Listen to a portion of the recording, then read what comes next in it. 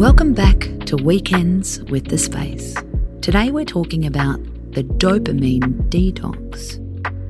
You might have seen this phrase thrown around TikTok. The hashtag has 35 million views and counting. Experts have also come out in support. According to therapists, a dopamine detox can help you focus, feel less jumpy, and reduce exhaustion. What's the deal? And how can we do it? Dopamine is a chemical released in our brains that makes you feel good. Having the right amount of dopamine is important both for your body and your brain. Dopamine is responsible for allowing you to feel pleasure, satisfaction, and motivation. It's possible, however, that you start craving more of this dopamine reward. This is when we get hooked on a behaviour. Social media, winning a game, earning money, porn. Having too much dopamine is linked to anger, anxiety, poor impulse control, and difficulty sleeping. Doesn't that sound great? This is where the dopamine detox comes in.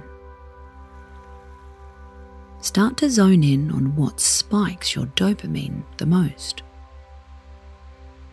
Dr. Taylor Day, a clinical psychologist, suggests looking at two areas. What areas of life make you feel burnt out and exhausted? What activities give you a quick thrill? Are you big into online shopping, social media, forums, video games, getting into arguments in the comments section? Or do you need to have 800 movies, songs and podcasts playing at one time? Choose two. And for the next 2 weeks, reduce them or avoid them completely. This is where it helps to have a replacement. What can you do instead of that urge? Swap Instagram with Pinterest. It's less interactive, so it has less of a thrill factor.